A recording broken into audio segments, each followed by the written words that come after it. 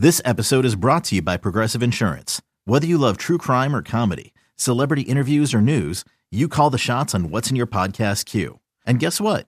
Now you can call them on your auto insurance too with the Name Your Price tool from Progressive. It works just the way it sounds.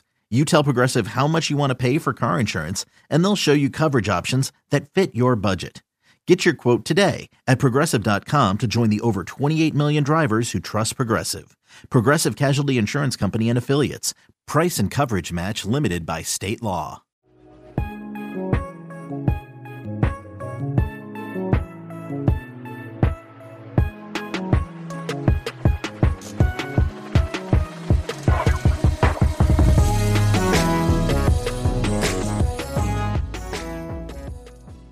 Welcome to the Deep Dives podcast here on the No Ceilings NBA Podcast Network. I'm your host, Nick Agar Johnson, and today we have the last version of our frequently occurring Rookie Ladder podcast. So I'm here, of course, with the author of the Rookie Ladder articles for NoCeilingsNBA.com, Nathan Grubel. Nathan, how are you doing this fine afternoon? Oh, Nick, it is a busy season for us, right? It is peak draft season. So what better way to spend peak draft season than to actually reflect on something that does not involve the draft and talk about the NBA's best rookies from the 2022-23 season.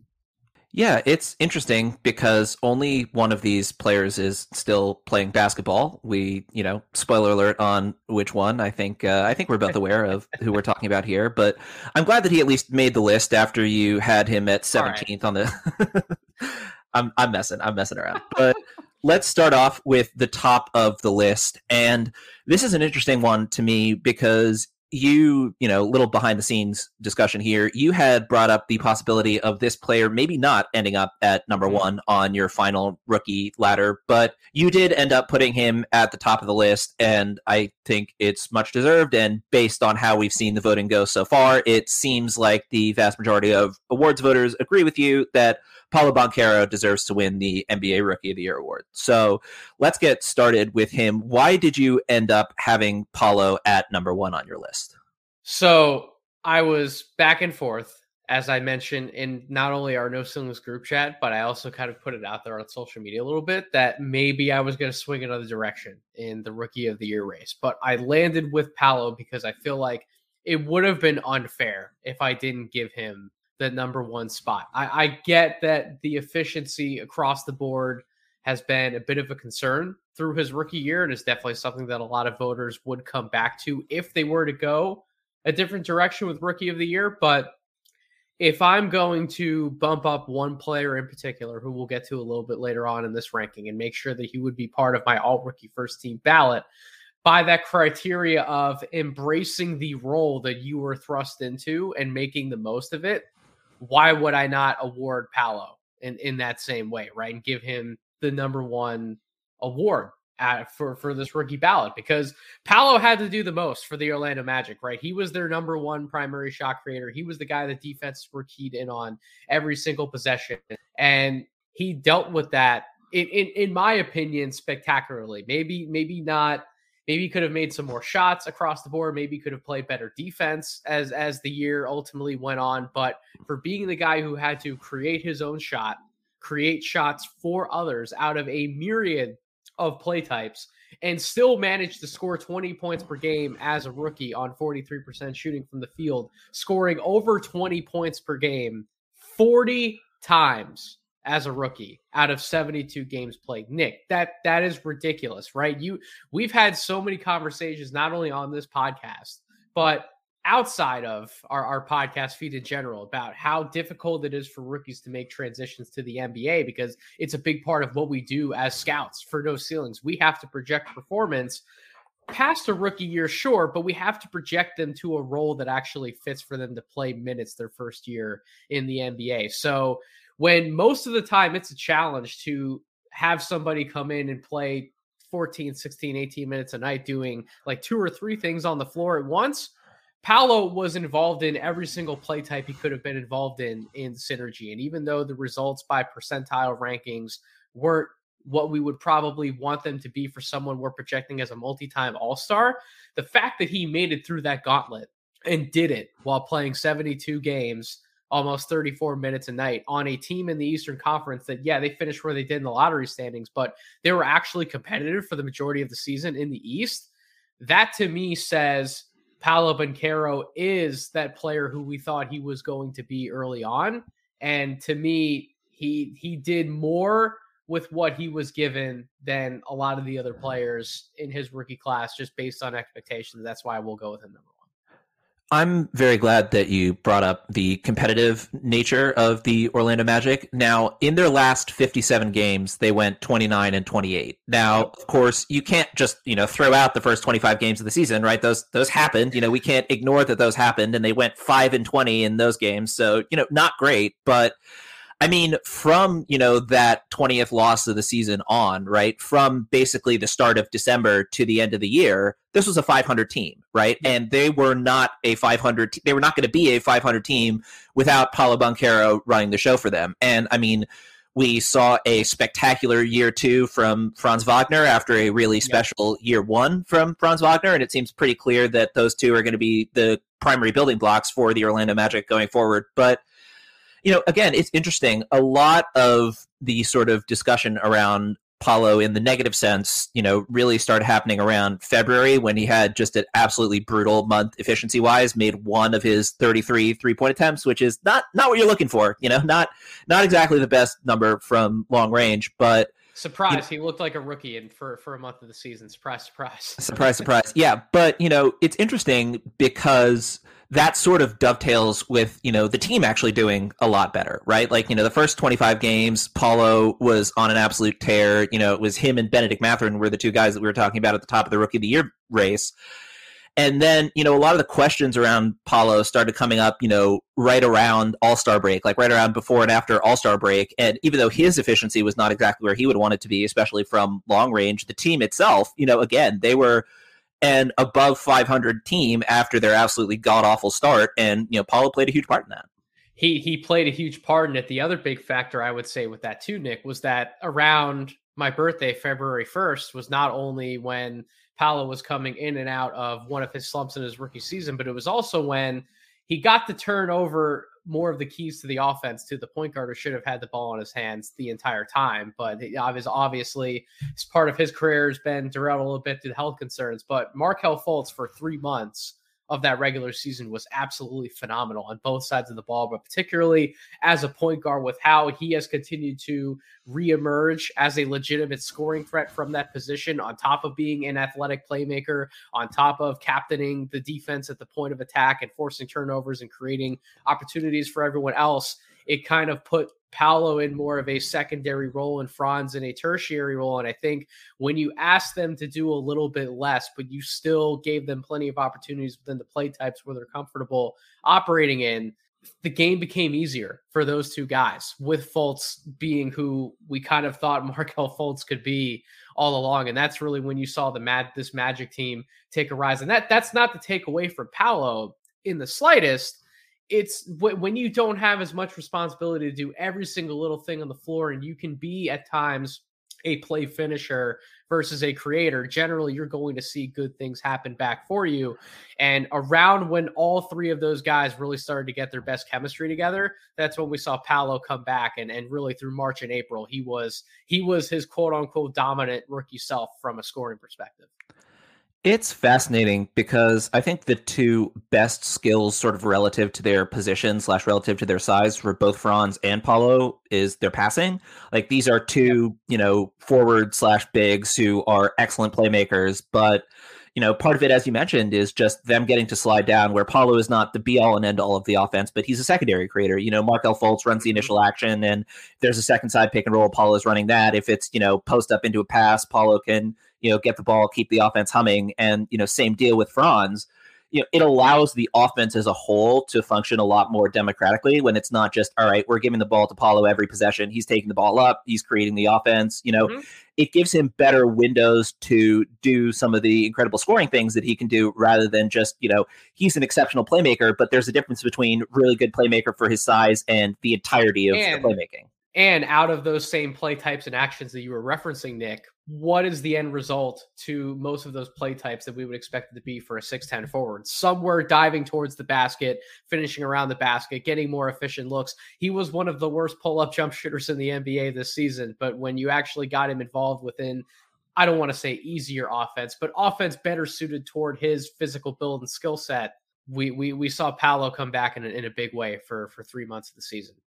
Before we wrap up the Paolo section, let's talk quickly about the defense. And this is particularly interesting to me because the thing that stood out the most when we saw him at Summer League was just how massive this dude is. Like, you know, he's listed at 6'10", but he looked more like a 7-footer out there. And there were a number of possessions when he was guarding Keegan Murray and he just completely walled Keegan up. Now, you know, Keegan ended up having some moments in that Magic Kings game later on in the evening, but, you know, earlier on, it was a lot of Paolo just stonewalling him. And it's interesting because, you know, he wasn't exactly great on defense. I wouldn't say that he reached the level of being average defensively, but he wasn't awful either. And I think, you know, especially when we're talking about rookies, right? Like, you know, even the best defensive rookies outside of maybe like Davion Mitchell and Herb Jones, they struggle at least, you know, early on in their NBA careers, if not the entirety of their rookie year, then at least the first few months of the season. And that's sort of where we're at with Paolo, you know, like he has the size and the lateral mobility and the quickness to be, you know, as you mentioned in the piece, you know, get to the point where at bare minimum, he's an average defender. And I wouldn't say he was quite there during his rookie year, but I think we saw enough signs to be able to project that, you know, especially if he has a slightly lighter load on offense than he did the first couple months of the season, he could get to the point where he's at least solid defensively. And, you know, given what he does on offense, that's really all he needs to be on that end. It's amazing what happens when you are 6'10", 250 pounds, and you aren't exactly the type of player that other teams are going to want to hunt in mismatches to a certain extent, right? So if you are that physical presence that can body someone else up, guard someone one-on-one, you mentioned walling somebody off. Yeah, if you aren't as skillful of a driver or that legitimately, you know, shot out of a cannon guy like a John Moran or Jaden Ivey, yeah, Paolo can stay with you. He has the foot speed and the coordination to do that. But again, we're not looking for him to be a lockdown defender. You're just looking for him to find a way to impact the game defensively where he's in a help role, where he's in a position with two other bigs, essentially, right? So he's either playing alongside like a Wendell Carter or a Bull, and even when he's alongside one of those guys, it's Franz Wagner on his other side, who's also a very large man in himself. And it's something that I've talked about in other respects, and it's something I referenced on Draft Deeper when talking about the Utah Jazz. When you put 3 6'10" to 7-foot guys on the floor together, the court just shrinks naturally by default. And that helps somebody like him who is still trying to learn the ins and outs of the NBA game, adjust to the speed of the NBA game. But as he does, as he gets more aware of what's going on around him in certain off-ball actions, he will become a better defender by default just because of his physical stature and the other types of players that he's playing alongside. And then when you get the offensive value on top of it, like you referenced, you don't need him to be an above average defender. You need to have him just hover around that average mark, which I think he can do as he furthers along in his career. And if the offense really is that special where he's a primary shot creator, you're living with that defense to get to, you know, the meat and bones of the evaluation, which is the offense.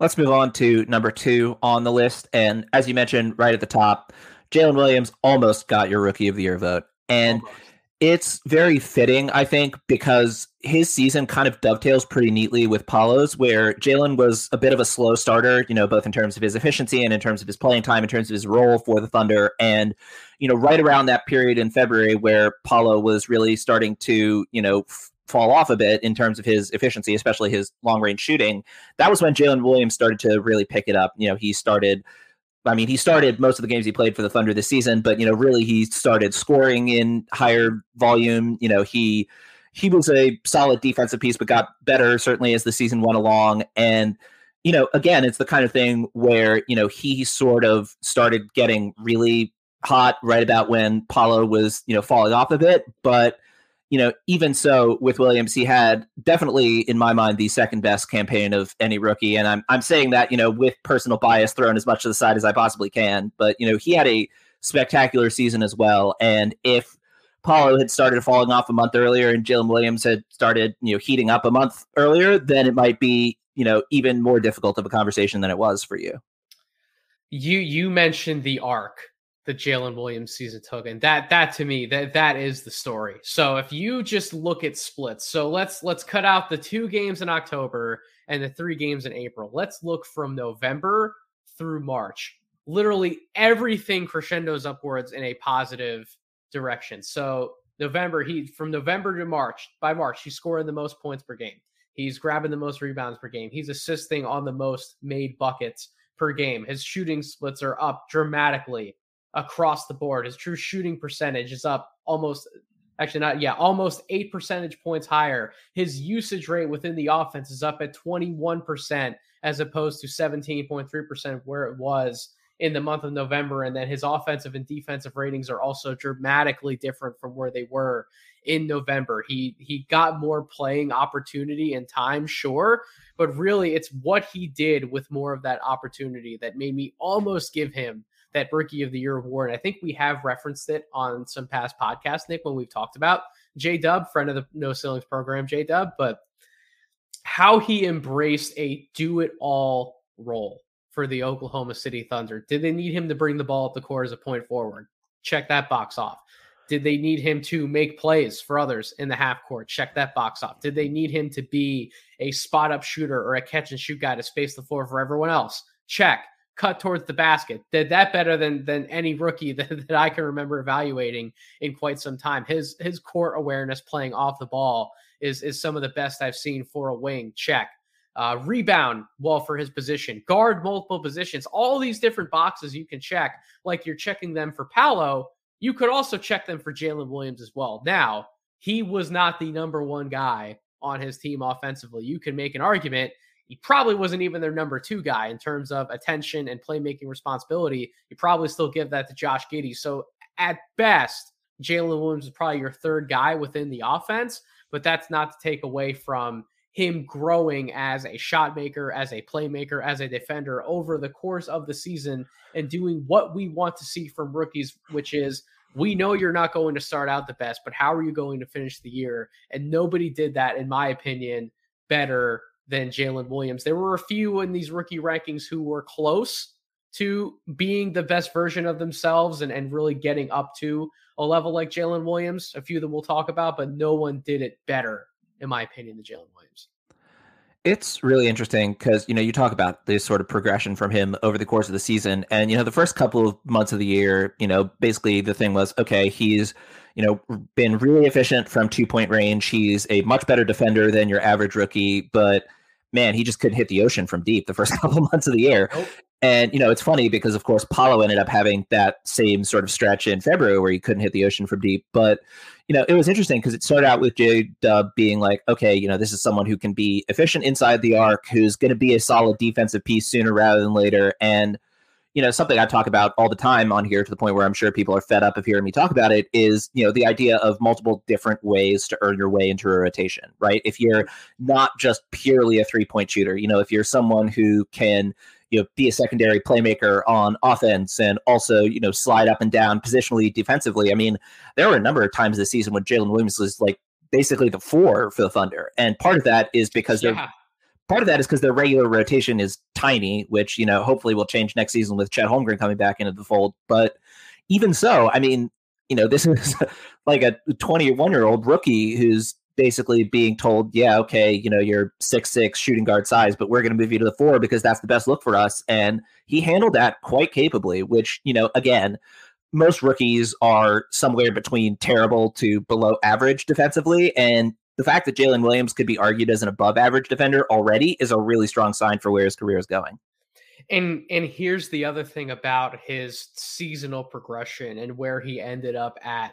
So when a lot of these rookies are on these younger teams, right, they're not going to be involved in as many high leverage games later on in the season. This will be their time to play the younger guys, to give them some more developmental reps, because these other good to great teams that are going up against them on a night-to-night basis, those are used by default. I hate to say it, but it's true, as some of their like quote unquote off nights, right? And so some of those games, you have to be very careful and worry about some of the production for some of these rookies.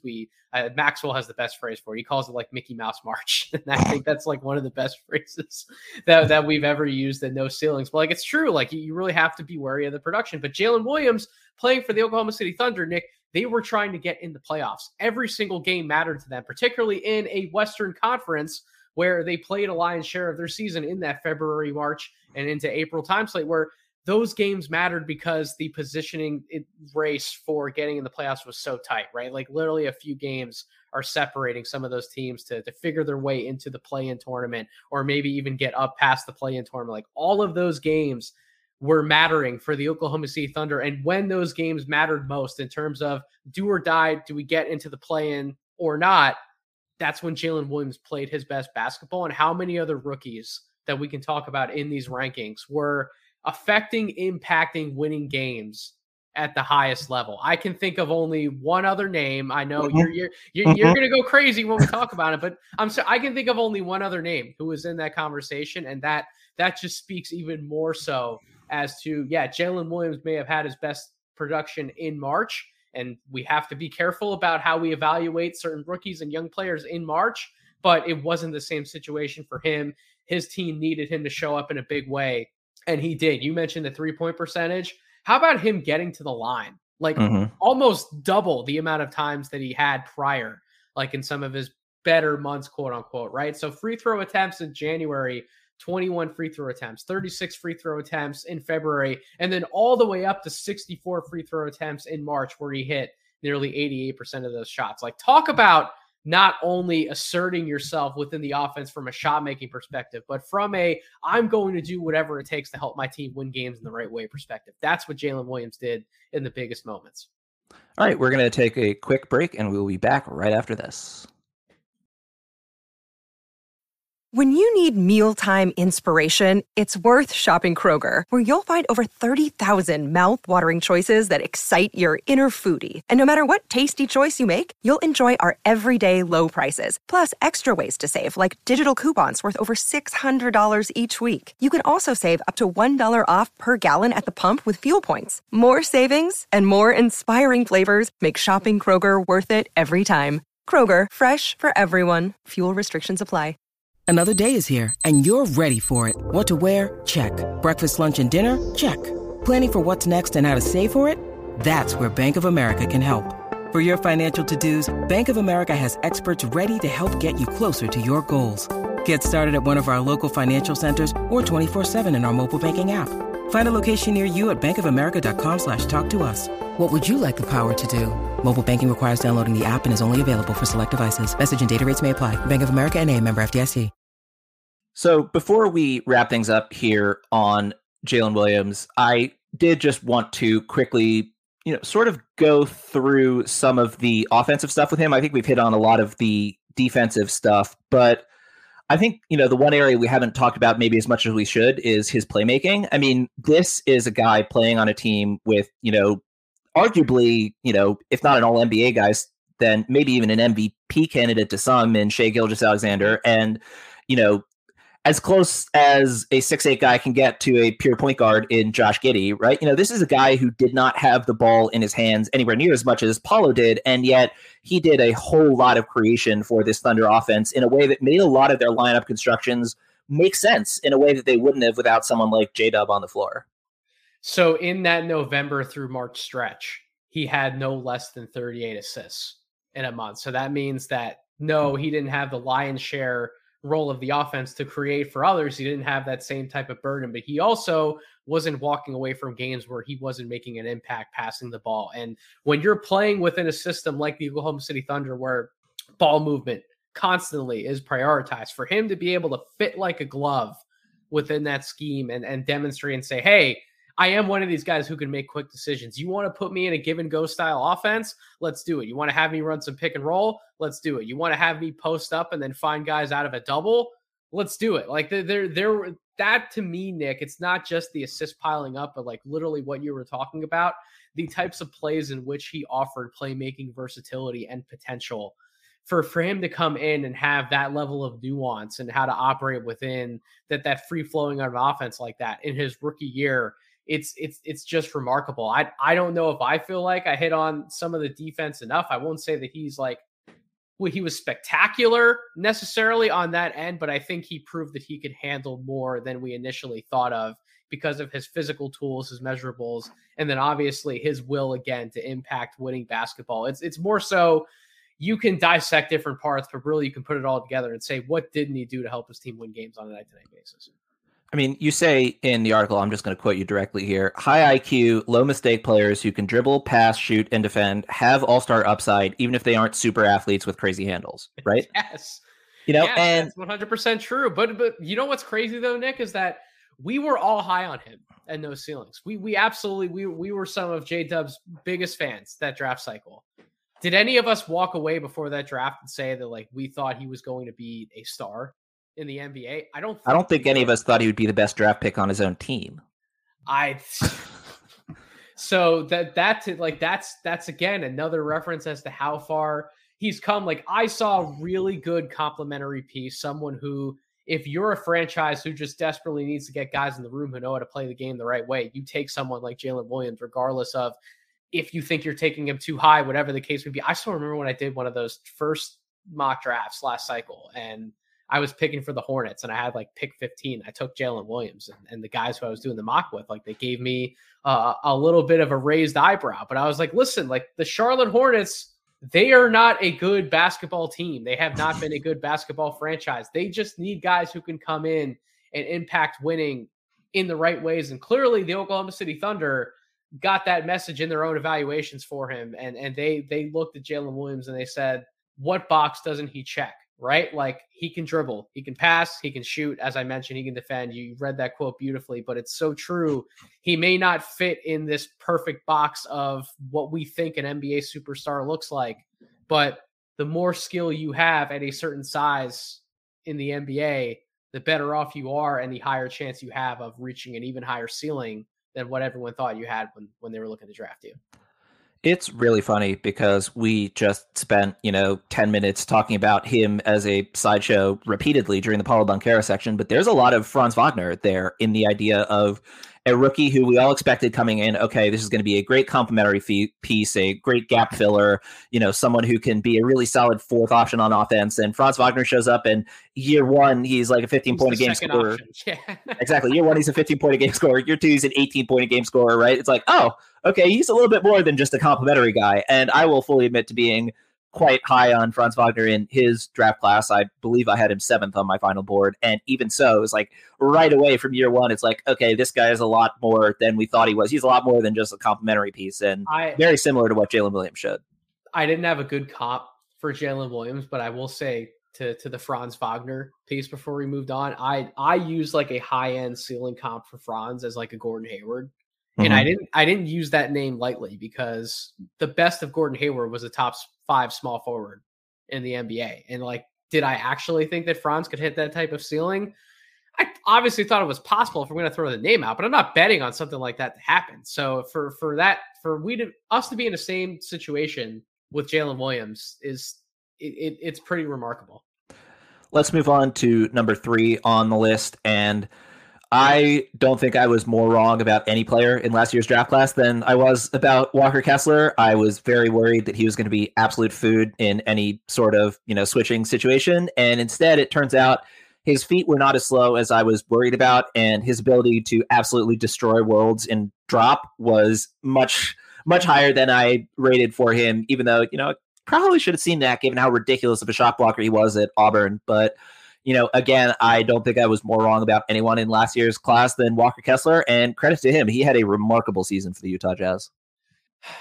Walker Kessler. I at one point I had him in the 20s on my draft board. And even though that still wouldn't have been correct, I would have felt much better about it had I talked myself out of him and then they up slotting him in the 40s on my personal board, just because I looked at all these different types of players and I thought about in my imaginative sense, if these guys all turn out to be the best versions of themselves, aren't they technically more valuable to have on your roster than somebody like a Walker Kessler? And boy, was I as wrong as you were, Nick. And I think this sentence in my article specifically sums it up right here. And I said, while Kessler isn't exactly the type of switchable big the league seems to covet nowadays, elite drop coverage centers are still incredibly effective in the right schemes. And that sums it up perfectly. He was highly effective as a deep drop big because they, first of all, they ran a scheme in which if somebody got past them, they were looking to funnel matchups specifically towards Kessler.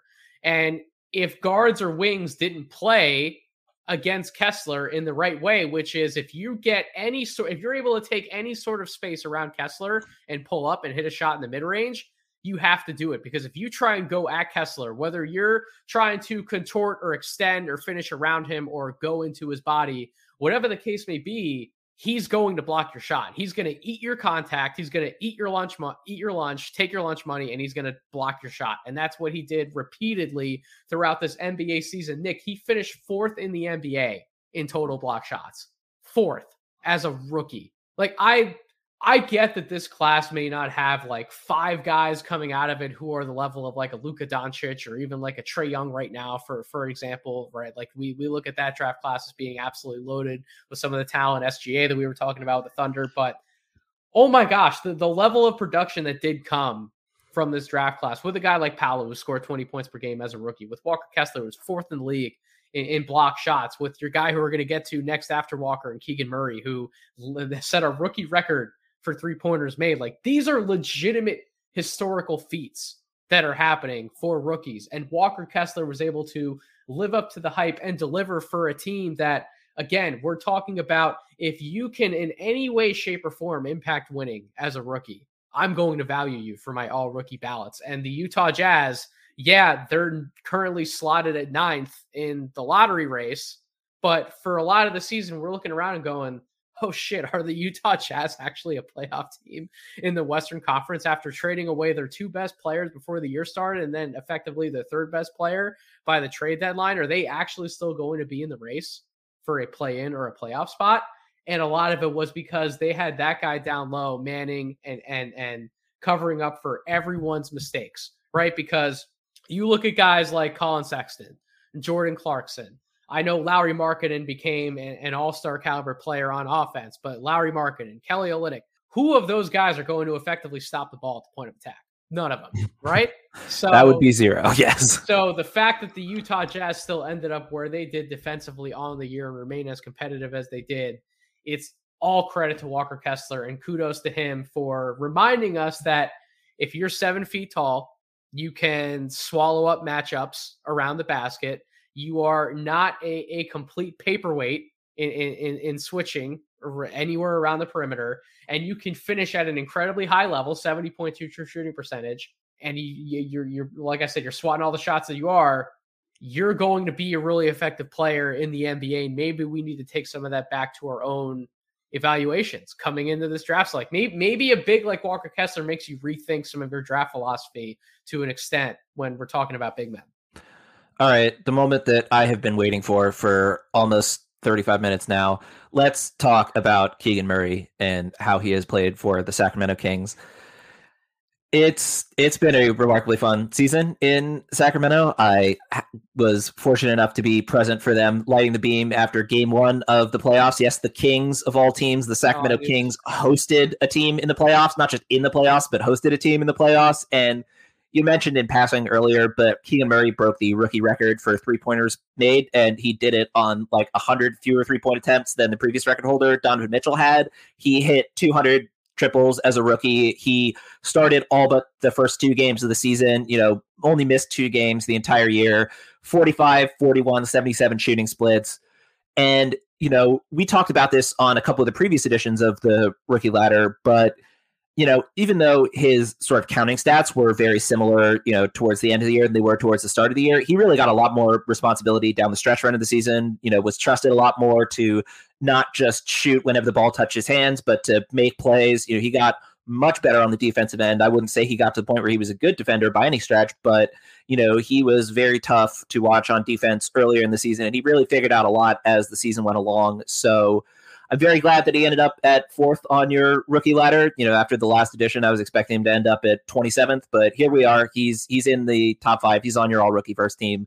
So, I could talk about Keegan Murray all day, so I'll stop myself here. What were your thoughts on Keegan, and why do you end up with him 4th overall on your board? I mean, in terms of why he ended up where he did, you kind of hit on all the points essentially for me. So, I expected nothing less from our resident Sacramento Kings fan here at No Ceilings. But I thought about having Keegan Murray even as high as number 3 in the rookie ladder. And at the end of the day, I couldn't put him ahead of Kessler. I couldn't do it, but I almost did, because he played such a valuable role for a team that finished 3rd in the Western Conference. He was one of their legitimate floor spacers all year long, didn't blink. His efficiencies from outside really didn't dip at all throughout the course of the entire season, which is remarkable, right? Like, usually rookies go through some sort of extended shooting slump, and maybe Keegan Murray had some nights where he was a little off shooting from the field, but he never really had one of those more egregious slumps that we can point to and say, well, his percentage could have been this, but because of these 10 to 15 to 20 games, it ended up actually being here. He didn't have that. He was a 40% three-point shooter through and through on the year. He was a spot-up guy. He was a movement shooter, catch-and-shoot game. You talked about how he became a little bit more involved on the offensive side of the ball, right? Him actually attempting some pick and rolls was awesome to see. Him getting involved in some of the DHO game, trying to mirror a little bit of what Sabonis was bringing to the table, him playing a little bit of two-man action with Fox and Herter. Like, these are all things that I think we actually thought he could do at No Ceilings, but for whatever reason, he was so undervalued throughout the process by some evaluators who just wanted to lean on the age. They wanted to lean on the fact that they didn't see a high defensive outcome for him. They wanted to lean on the fact that he had issues creating his own shot at Iowa, so he wasn't going to be able to do a lot of these different things in the NBA, and yet he kind of proved all of them wrong and said, listen, I'm good enough who I am now, and I'm going to prove that to you. And in proving that, I'm going to keep earning the minutes on a good team where they're actually going to allow me to experiment and create and do more of those things that's going to allow me to have a higher upside in the future. And Keegan Murray proved that he's going to be that player. Now, the one thing I will say, Nick, in defense of your Sacramento Kings, do not let anyone give you crap for your Keegan Murray love just because he hasn't performed in these 2 playoff games so far for the Kings. He is a rookie. He was going to struggle in the playoffs, period. But the fact that, unfortunately, his first playoff series had to come against the defending champs, Golden State Warriors, there's only so much that you can ask of him to do. But the fact that he had the regular season that he did, don't let any of the trolls take away the season he had just because he's only played 16 minutes in 2 straight playoff games. I'm with you. I'm going to defend Keegan Murray. I wasn't planning on giving up on him, but thank you for the added support there.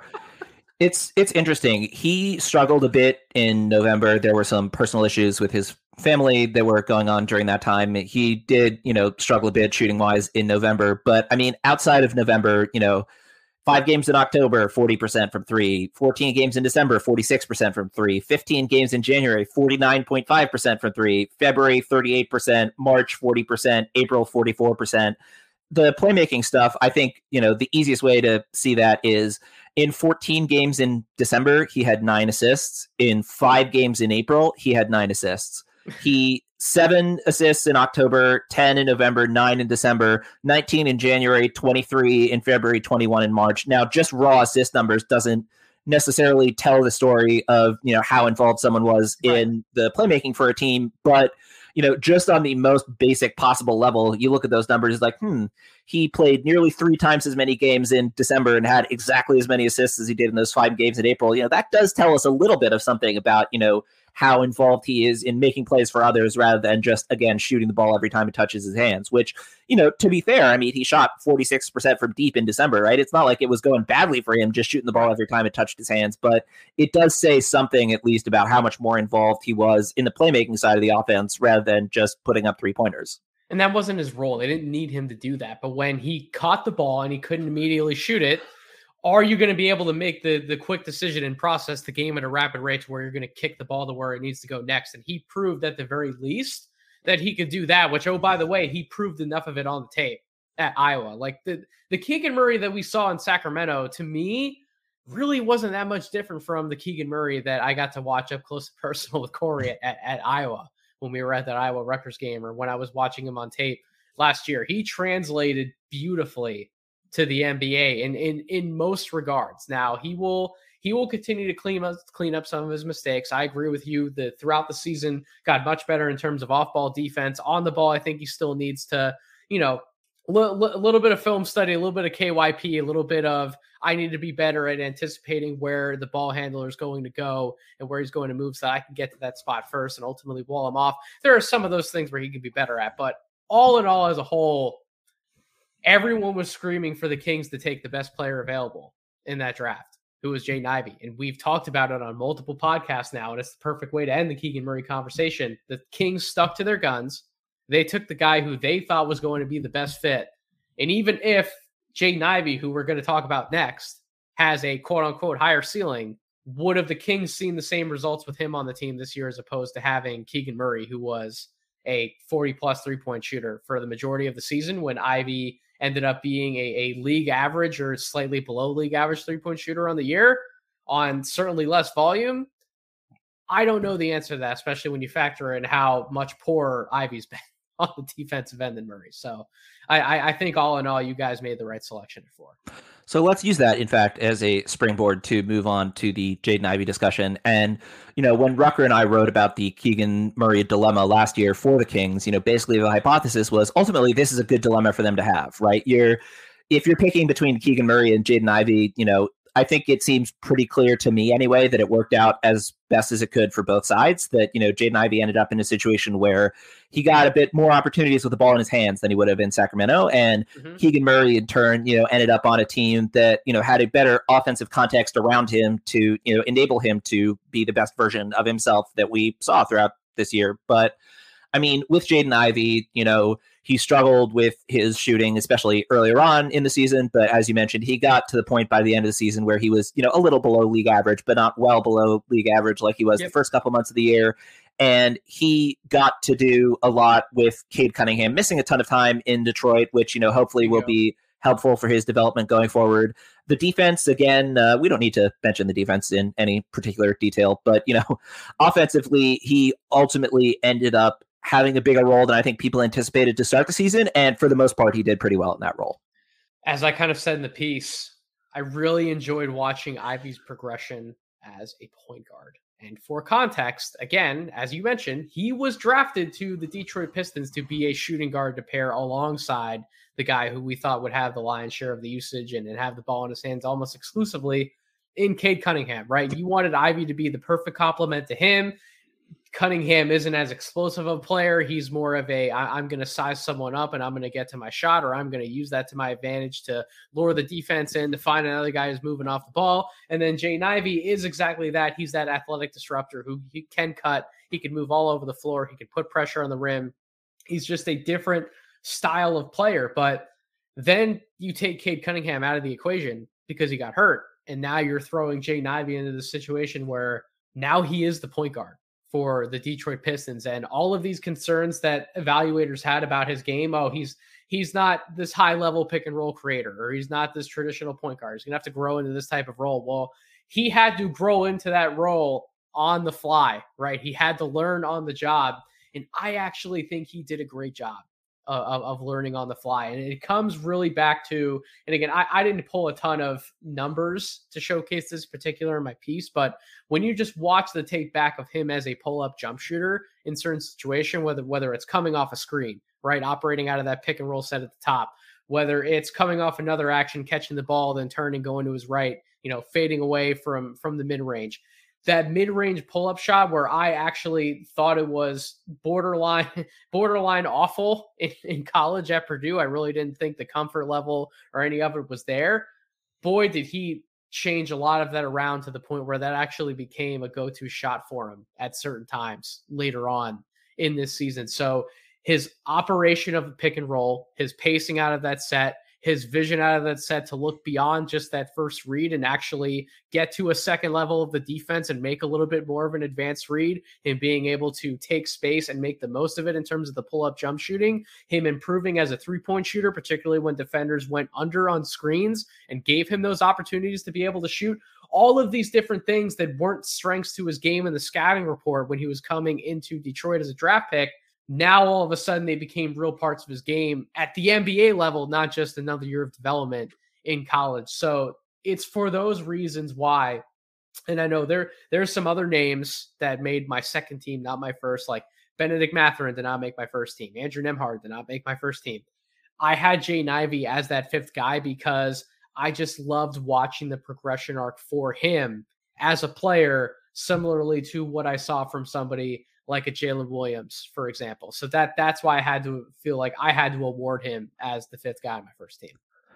Yeah, his in-between game was my second biggest concern with Ivy coming out of the draft, with the number one being the defense. And I'm not going to say that my, concerns about his defense were entirely incorrect exactly, but I mean, still awful on defense. Don't worry. Yeah.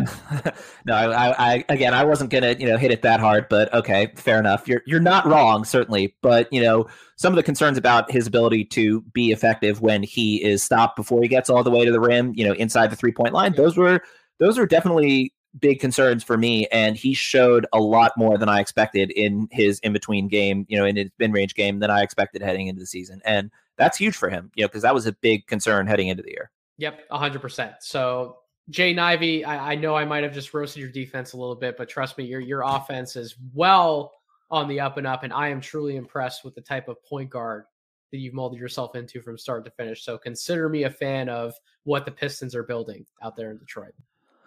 Let's move on to the player who I was the second most wrong about in last year's draft class behind Walker Kessler.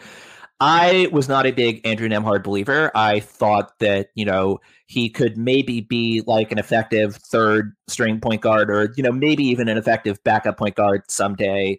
And in his rookie season, he started 63 of 75 games. So clearly that was, throw that completely out the window. But you did end up putting Nemhard ahead of Benedict Mathurin on these rankings, which, spoiler alert, Benedict Mathurin is up next at number 7. But I am curious about, that decision because, if we're talking about the first couple months of the season, Benedict Mathurin was the number 2 guy in the Rookie of the Year voting. If we're talking about the first month, months of the season, there were some people who would have had him ahead of Paolo, because he had an absolutely electric start to the season. But, as you say, by the tape, you thought Nemhard was a more effective player, a more impactful player on a possession-to-possession basis. And, it's really interesting coming from a guy who was the first pick of the second round, who I thought was a bit rich to be taken even that high. Clearly, I was dead wrong, but it is interesting to see how that sort of evolved for Nemhard over the course of the season. Well, let me ask you a question, and I don't know your answer to this question. I know you read my piece and editing it, and you understand why I wrote some of what I wrote. But if I ask you point blank, who ended up actually not only being the more impactful rookie on their team, but I think developing in multiple ways and actually getting better over the course of the season? Are we sure that Benedict Mathurin got any better by the end of his rookie year? Like, are we positive that happened? Because I don't think it happened. And that's a big reason why I ended up putting Nemhard ahead of Mathurin. But I'm curious, as someone who has actually watched a good amount of the NBA, because you are a true fan of the NBA game, you pay attention to a lot of it. Do you think that Benedict Mathurin actually got better from start to finish?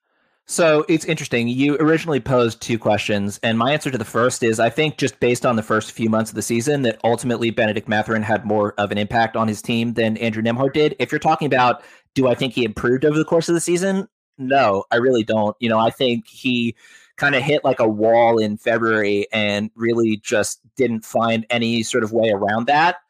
And, it's the kind of thing where after how good he was the first couple of months of the season, it was pretty clear that teams made adjustments, to him. And he didn't exactly do very much, if anything at all, to counter those adjustments. So, yeah, I mean, I don't think he really showed any clear growth over the course of the season. If anything, it was like his shooting regressed a little bit and he didn't figure out how to make anything else work around that. But ultimately, I mean, this is a guy who scored almost 17 points a game on, for the first part of the season, pretty decent efficiency. So right. I think ultimately I would say he was probably more impactful than Nemhard, but I very much agree with you that he did not really improve over the course of the season, and Nemhard did. And that's great for Nemhard and a bit concerning for Mathurin.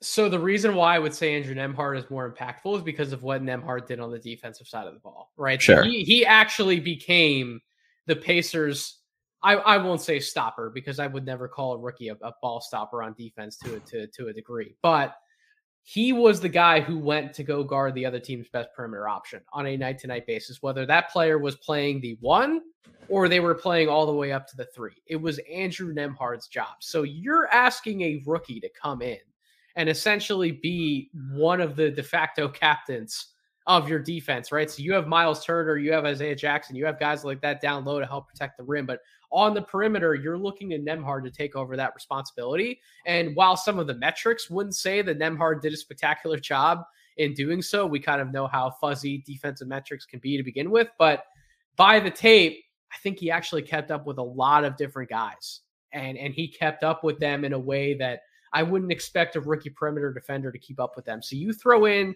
the amount of responsibility he had on defense, and then you factor in as a point guard or as a primary or a worse secondary ball handler, the offensive responsibilities that he has on his plate to not just hit some open jump shots, not to just space the floor for others, not to just move without the ball, but to operate on the ball, play a heavy dose of pick and roll, keep the ball moving within the offense, and it help make your other teammates better, not just make yourself better. So because of that role and responsibility on both sides of the ball, whereas to Mathurin had some moments where he created some shots for himself. I'm not going to act like he didn't get any isolation buckets or at all, because he did, but primarily was an off-ball player who, to me, did not progress defensively, and he did not progress as a playmaker. And then you throw in what you said, the regression of some of the shooting statistics on the year.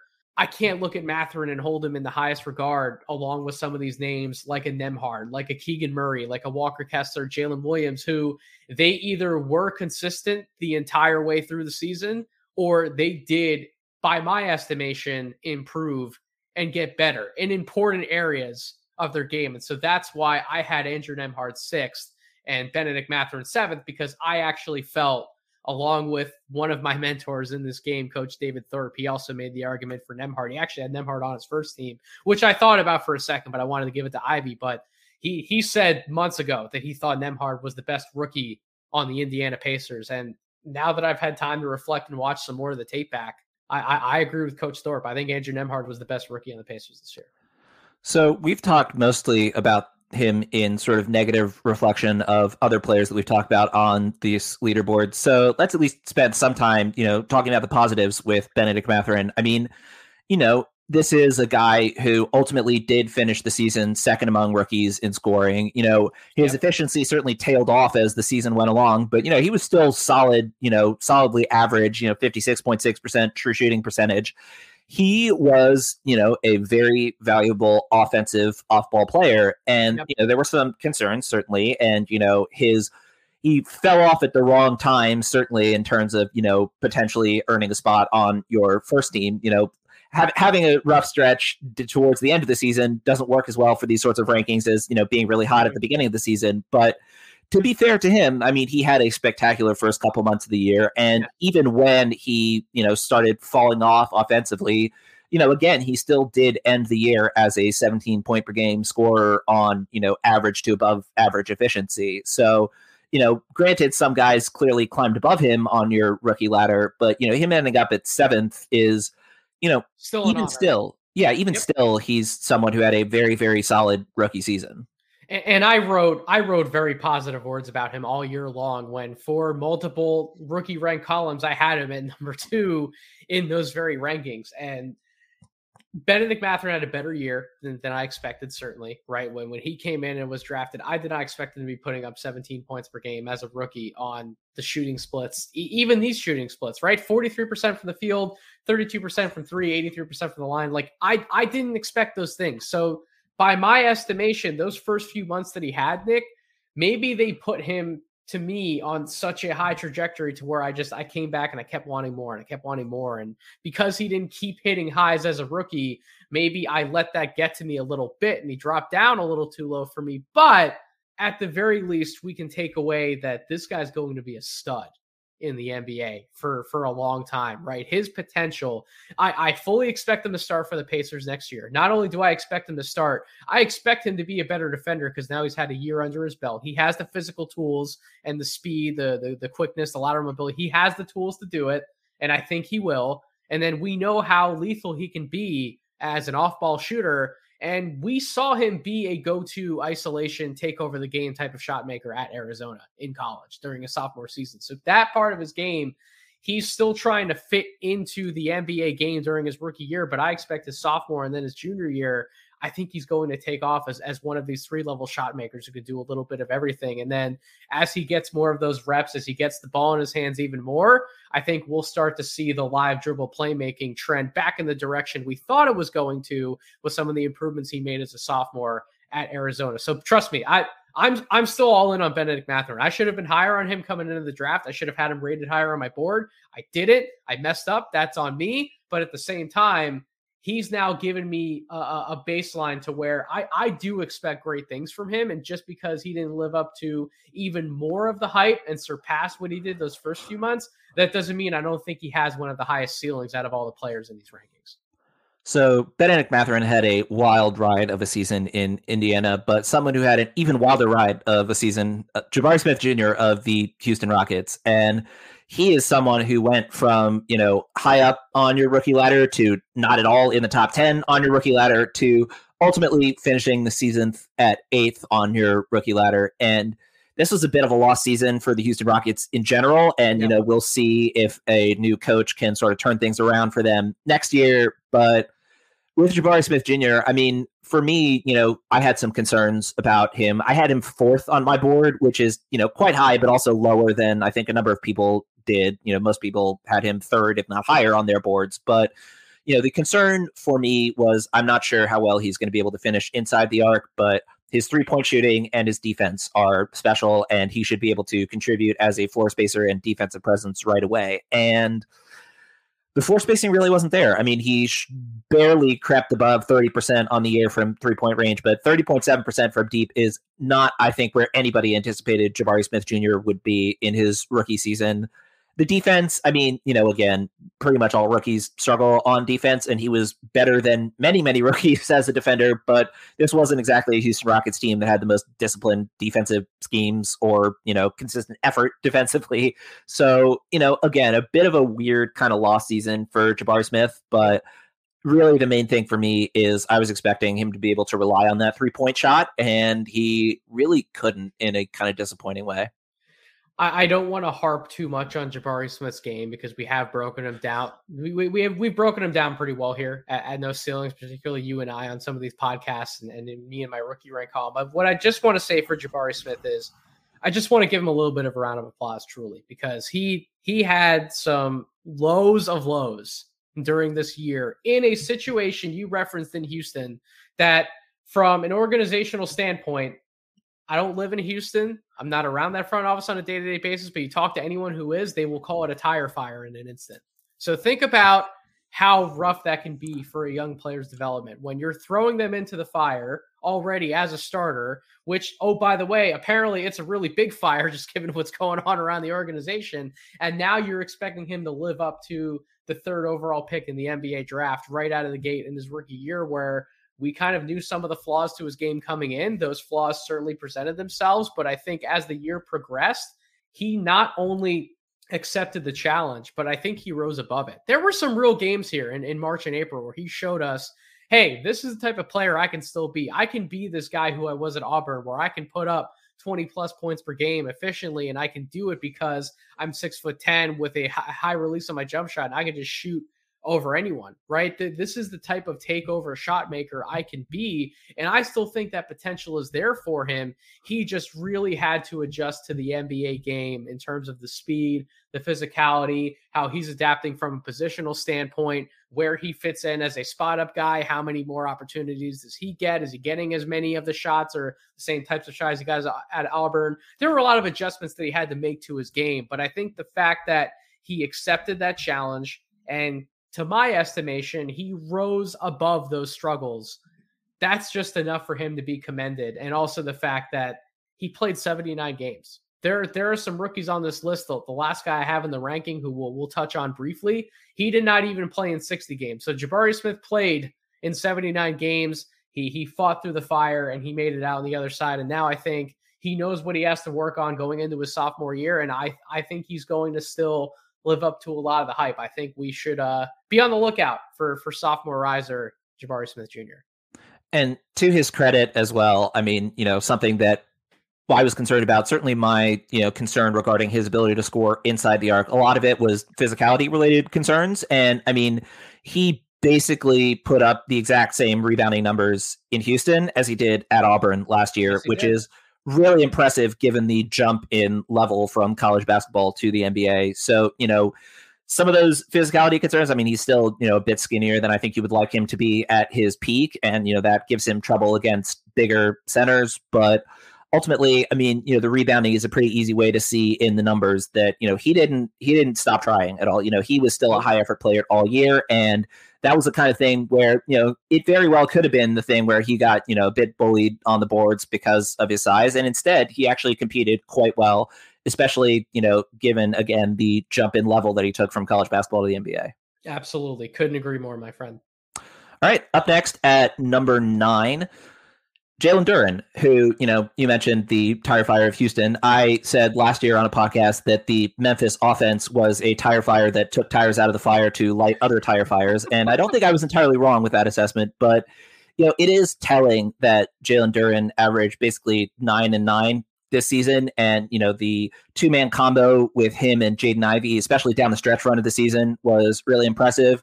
You compare Jalen Duren throughout the season multiple times to Andre Drummond. And I think that's a comparison that really makes sense, especially in terms of just, Andre Drummond was a sort of similar deal. Like, he was the youngest guy in the NBA his rookie year and was still an absolute menace on the offensive glass because he had the body of a 28-year-old as an 18-year-old. He's an athletic freak. Yep. Yeah. And Jalen Duren is in the same boat where it's like, are you sure this guy's 18? This guy can't possibly be 18, right? It's like, no, actually he is that young and he's still that remarkable of a physical presence. I mean, Walker Kessler was more efficient offensively. I don't want to say he was the most efficient offensive player in this class, but Jalen Duren was exceptionally efficient. I mean, 66 true shooting percentage, 9 points, 9 boards, someone who was incredibly effective as a pick and roll big man. And I think he made Jaden Ivey's life a lot easier. And, part of that, of course, is that Jaden Ivey really showed growth as a point guard in a way that I was hoping for. And as you mentioned, we saw from him, especially down the stretch of the season, but he did get a lot of help from having Jalen Duren to play alongside him. Yep. When you have the type of high-level play finisher that Duren is, not just somebody who can get you buckets from below the basket, but certainly above the rim, having that verticality, that lob threat helps a point guard tremendously because it gives them a bailout option, right?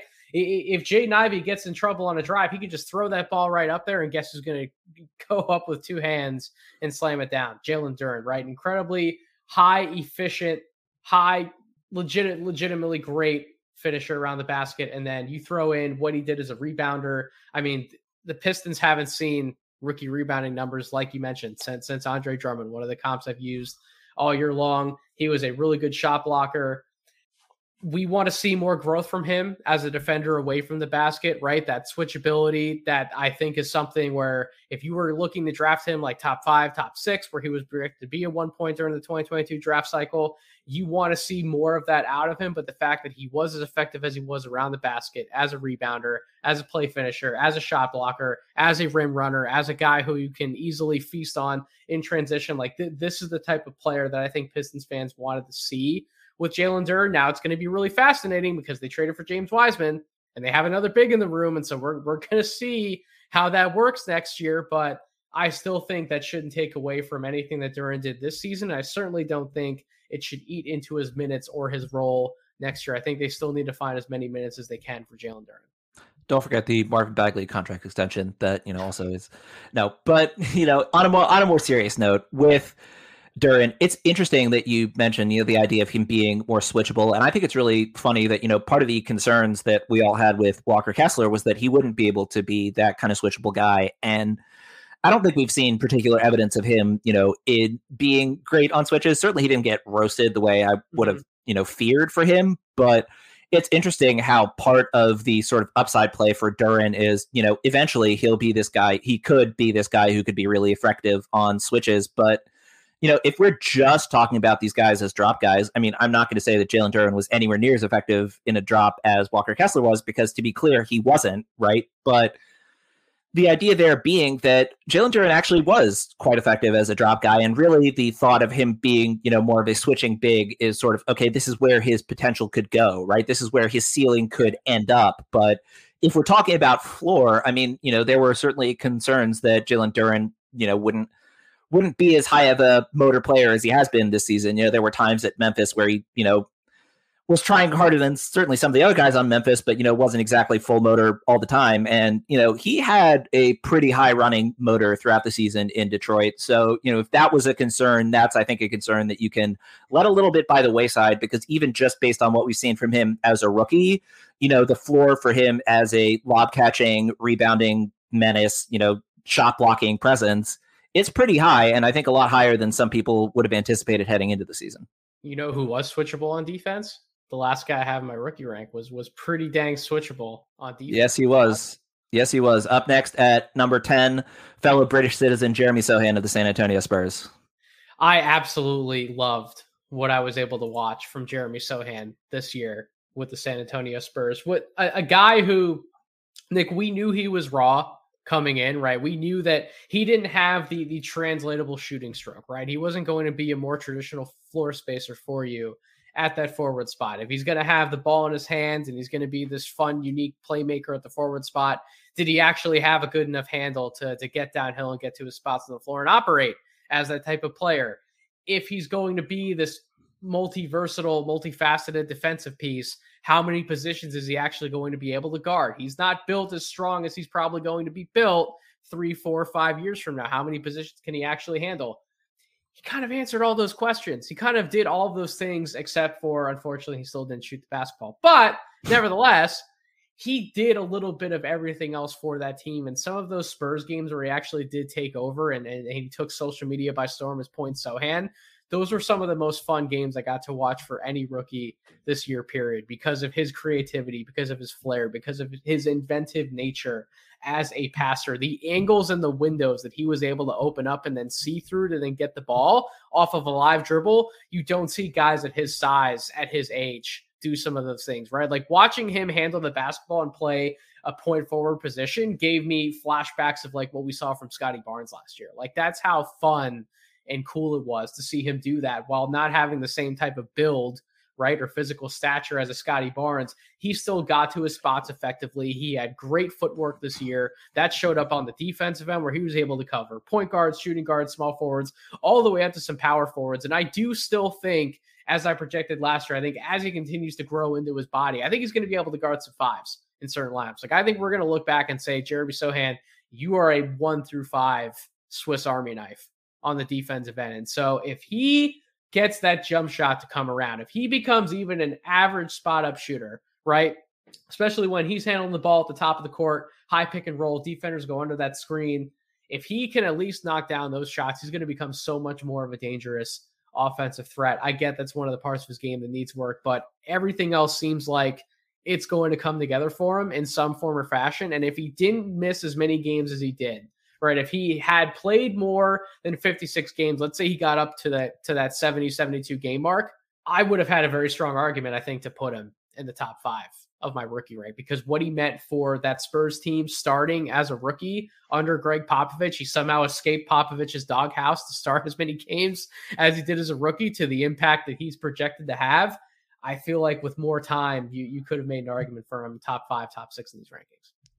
Yeah, I mean, he's not exactly Doc Rivers level of this, but, as you mentioned in the piece, when was the last time Greg Popovich prioritized playing a rookie like Sohan, especially one who can't shoot yet, right? It's like, yeah, right. That says a lot in and of itself that, Greg Popovich of all people, and granted, part of that is because these year's Spurs were, not exactly the same as the Spurs of, 10 years ago, say, right? But even still, I mean, we're talking, frequently throughout this podcast of how, almost all rookies struggle on defense. Almost all rookies are, below average to bad on defense, with very few exceptions. And Jeremy Sohan was one of those exceptions. And that's ultimately why he ended up playing as much as he did, is that, he was at the point where not only was he, scraping by, going even on defense, but he was a plus defensively, which is extraordinarily rare for any rookie. Absolutely. You do not see guys who come into the NBA, let alone be good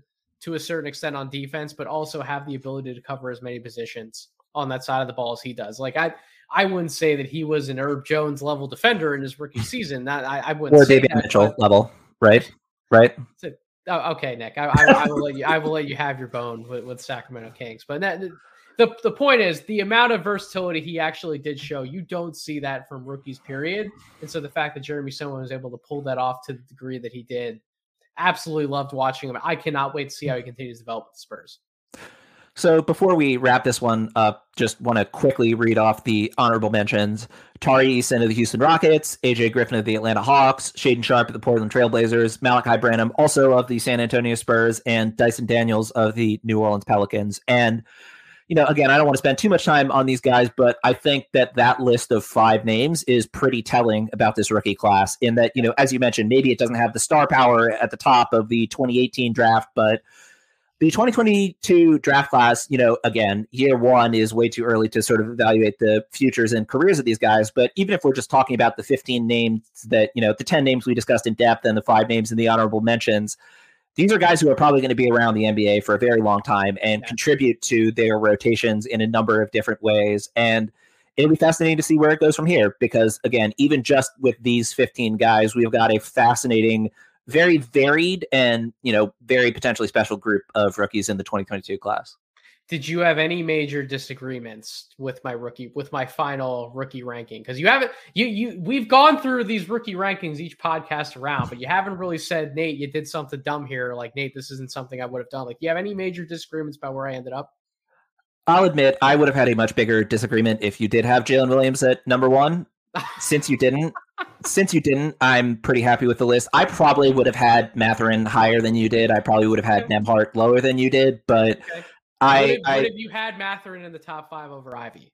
Because that was a big debate point on social media. Like, what were you going to do with that 5th spot? And I think there were plenty of people who felt strongly about, well, if you had Mathurin up so high at some points in the year, you kind of have to have him in your top 5. Which one of those two would have you had? I probably would have gone with Ivy, so it's not a major disagreement, but I would have definitely swapped Mathurin and Nembhard on my list, but I agree with your top 5. So there you go. Yeah, maybe I would have had Keegan at 3 over Walker Kessler, but a lot of that would have been biased, so we can just throw that out the window. I legitimately was this close, Nick. I was this close to doing it, but I couldn't do it. All right, anything else you want to cover here before we wrap this one up? No, I just as we're finishing up this podcast, this rookie class was absolutely awesome. It's funny how we come into certain drafts, and I think everyone had questions about, who was the top prospect and would that top prospect have as high of a ceiling as some of these other megastars that come out as a number 1, 2, or 3 pick in the NBA draft. But sometimes we forget about the highs that we can have through the depth of a rookie class, right? The amount of legitimate contributors that are going to come out of this 2022 draft class. Go down the list. You rattled off those 5 that we didn't talk about who had as honorable mentions. I could go 5, 6, 7 names even past those honorable mentions, which I did on my volume 3. I really went under the radar, talking about a lot of rookies who deserved at least a little bit of love and attention. So there are a lot of guys in this class who impressed me at different points throughout the year, and I can't wait to study these guys as they go into year 2, 3, 4, and beyond of their NBA careers. All right. Well, he is Nathan Grubel. You can find him on Twitter at DraftDeeper, and you can, of course, find his written work on NoCeilingsNBA.com. If you have not yet read the Volume 4 of the Rookie Rank, please do. This podcast will make a lot more sense once you actually read that article, so go ahead and check that out if you have not already. You can find me on Twitter at NBA Johnson, and you can find my written work on NoCeilingsNBA.com as well. If you've been enjoying the podcast, please take the time to leave a rating and or a review in whatever podcast player you might be using. That's always much appreciated on our end. And if you have any feedback regarding the deep dives portion of the podcast, feel free to reach out to me either via Twitter or email, nickaj.nba@gmail.com. And as always, thanks so much for listening.